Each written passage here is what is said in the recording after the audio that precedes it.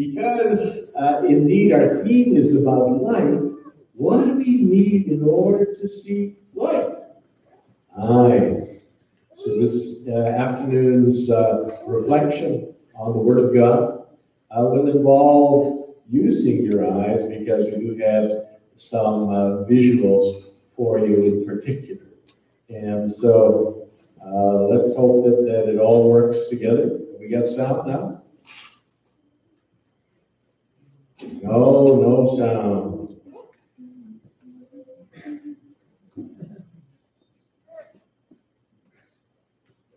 Should this thing get switched back?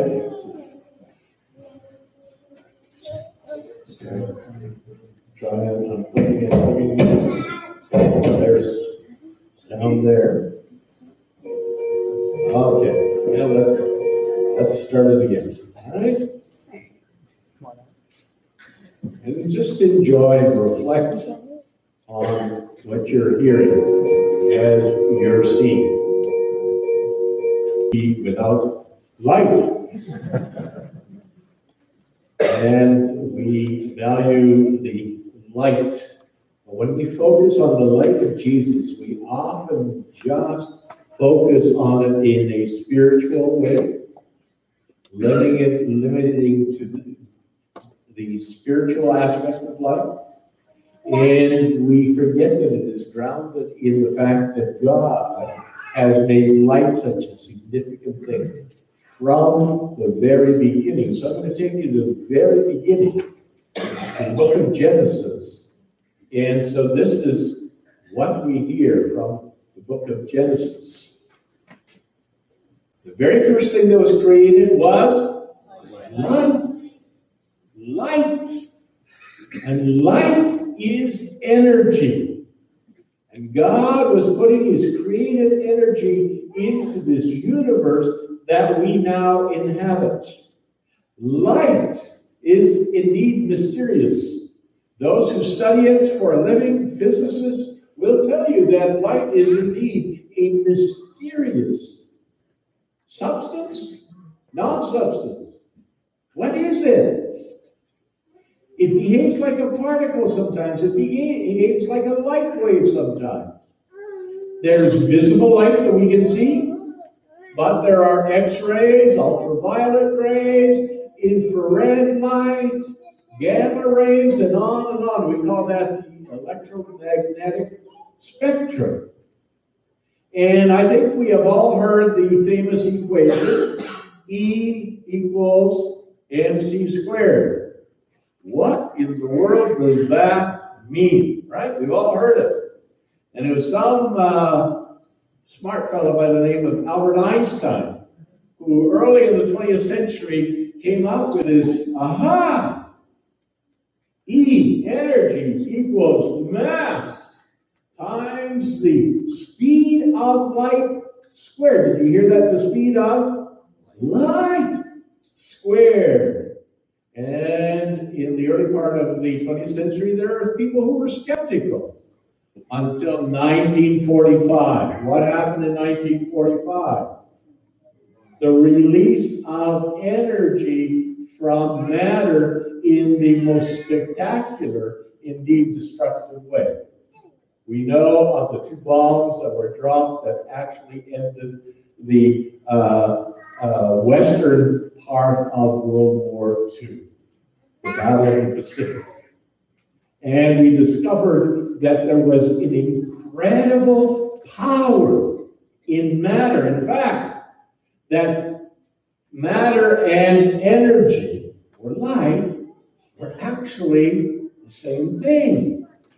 And does anybody have a baby finger? Show me your baby finger.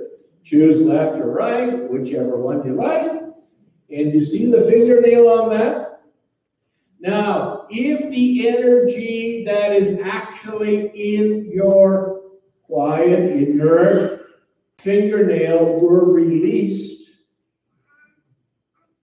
it would be enough to destroy a city like London or Waterloo or maybe even Toronto. Amazing. The chairs that you sit on, the floor that you're sitting over, the roof, everything energy. I'm wanting you to think differently about light. Because very often we think of it in a rather passive way. And so we look at the lights that illuminate the auditorium today, we look at the candles and we say, oh, that's nice. That's safe. But let's understand that in the beginning God created what? Light. His creative power was revealed in this. Now we have the privilege of, through visible light, through our eyesight, to have a portent on the incredible thing that God has done in all of creation. So I want you to think about that even as we reflect a little bit on the coming of Jesus and his saying that he is the light of the world. Now these verses were read for us already by the narrators. Thank you so much, narrators, for doing a great job. Didn't they do a great job? Musicians, thank you for that. And through him all things were made. Without him nothing was made that has been made. In him was life, and that life was what? The light of people. The light shines in darkness, but alas, the darkness has not understood.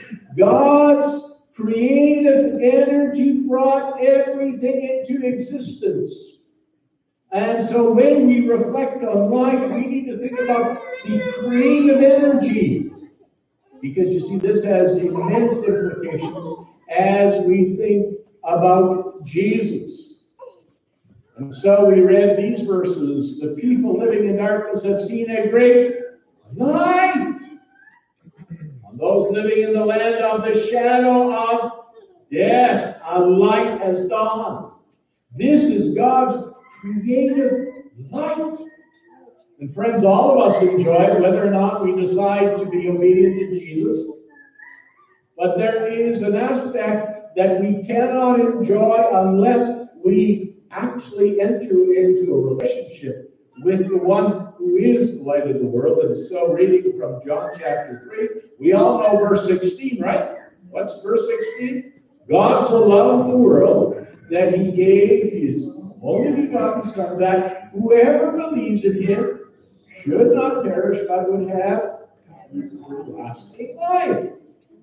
And what we read then, subsequently, is that light has come into the world, but men love darkness instead of light, because what? Their deeds were evil. Isn't that true? Haven't you experienced this yourself?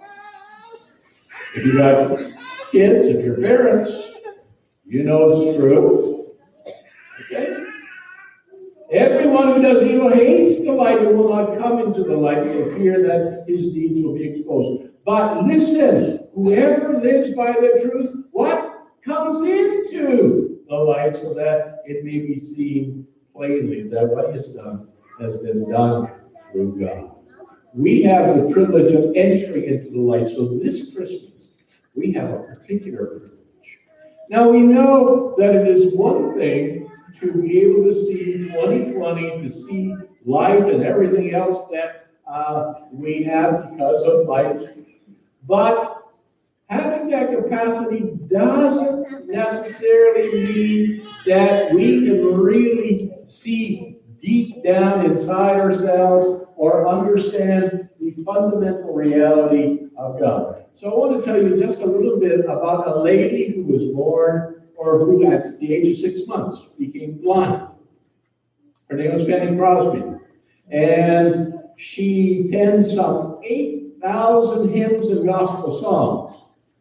That's a pretty good record, don't you think, Greg? Mm-hmm. Yeah. How many have you done so far? Not that many. Not that many. All right. And does anybody know Pass Me Not, O Gentle Savior? Or Blessed Assurance? Or Jesus is tenderly calling you home, rescue the perishing, to God be the glory. All songs that we still enjoy singing. Because you see, even though she was physically blind, she had an extraordinary ability to see the light of God. And Christmas, if you want Christmas to be everything that it can be, that's what you want, right? The ability to see that which is so fundamentally important. Can I see more clearly the light of Christmas? Here are a few quotes from Fanny Crosby, because we have something to learn, I think, from this lady who spent her entire life blind. If perfect earthly sight were offered to me tomorrow, I would not accept it. What? I might not have sung hymns to the praise of God if I had been distracted by the beautiful and interesting things around me. I think most of us would say, yeah, I want that physical sight, but please God, also give me the ability to see the things of God. And here, of course, are the words from one of the hymns that we like to sing. Oh, blessed assurance, Jesus is mine. Oh, what a foretaste of glory divine. Heir of salvation, purchase of God, born of the Spirit, washed in His blood. That, friends, is entering into the spirit of Christmas. How about a little bit more insight from Fanny? When I get to heaven, the first face that shall ever gladden my sight will be that of my Savior. Beautiful. Or the words from another song, take the world, but give me Jesus. In His cross my trust shall be, till with clearer, brighter vision, face to face my Lord I see. So we sing about Jesus, the light of the world. But will we enter into that privilege that we have? So Fanny, this is the last one. It is not enough to have a song on your lips. You must also have a song in your heart. And so this afternoon, it's an opportunity for us to actually do a little bit of soul searching, to look, as it were, into our own hearts, and to see where we are, to look beyond the babe and to see the Savior. When Jesus, the man, was speaking to the people, He said, I am the light of the world. Whoever follows me will never walk in darkness, but will have the light of life. Now, Calvin, if you stood up and said that when you went into work after Christmas, what would they say to you? Yeah, what kind of stuff did you get into? We need to send you to see a doctor. Right? We understand that this kind of claim is really unbelievable. And so we really only have a couple of choices, you see, when we hear Jesus say things like this, I am the light of the world. And understand that it is simply more than visible light. It is the creative power of God that is able to change our life, to give it meaning, to actually break into our existence. I am the light of the world. You'll remember that John the Baptist was in prison, wrongly imprisoned. And he became discouraged because he wondered whether or not Jesus really was this promised Messiah, the one who is the light of the world. And this was what Jesus sent back through John's disciples. He says, go back and report to John what you have seen and heard. The blind receive sight. The lame walk. Those who have leprosy are cured. The deaf hear. The dead are raised. And the good news is preached to the poor. There is something for everyone in the one who is the light of the world. This afternoon, we have an opportunity to reevaluate where we are in our own life journey and to really come to terms with this. Let's see if this video will play. And so this is the one whose birth we celebrate. So the question is, Mary, did you know? Yes, but friend, do you know? Do you know Here's an opportunity this afternoon to start your journey to the light, or to renew your journey in the light of Jesus. It's your privilege, my privilege, to do that. And this will make this Christmas special. God will bring a special blessing as you simply say to Jesus, the light of the world, Jesus, I want to enter more in a living relationship with you. Your Christmas will be blessed indeed. So when Jesus spoke again to the people, he said, I am the light of the world. Whoever follows me will never walk in darkness, but will have the light of life. Thank you, Jesus. Let's pray. We're thankful indeed, O Lord, that you are the light of the world. And so all the power that was manifest at creation, when God first created life, that is what you have brought into the world. And you brought it into the world of our relationships. And Lord, that's what we want to experience more and more. None of us, O Lord, have plumbed the depths of that relationship. There is still more for us to grow into and to learn as we walk through life. And to discover, O Lord, so many of the blessed truths that we see and hear when we read through the pages of Scripture or when we listen to the testimonies of others.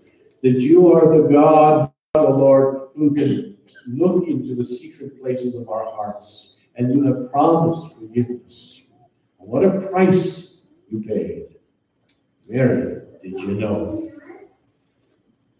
All the things that Mother Mary learned when those who came to visit spoke about all that would transpire in the life of her little baby.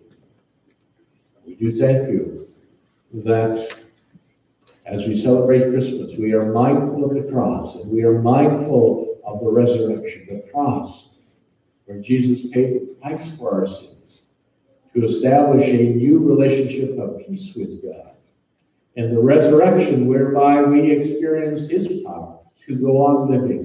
Indeed, the creative power of life in our lives. So we're glad, O Lord, to be gathered together as your people in this place.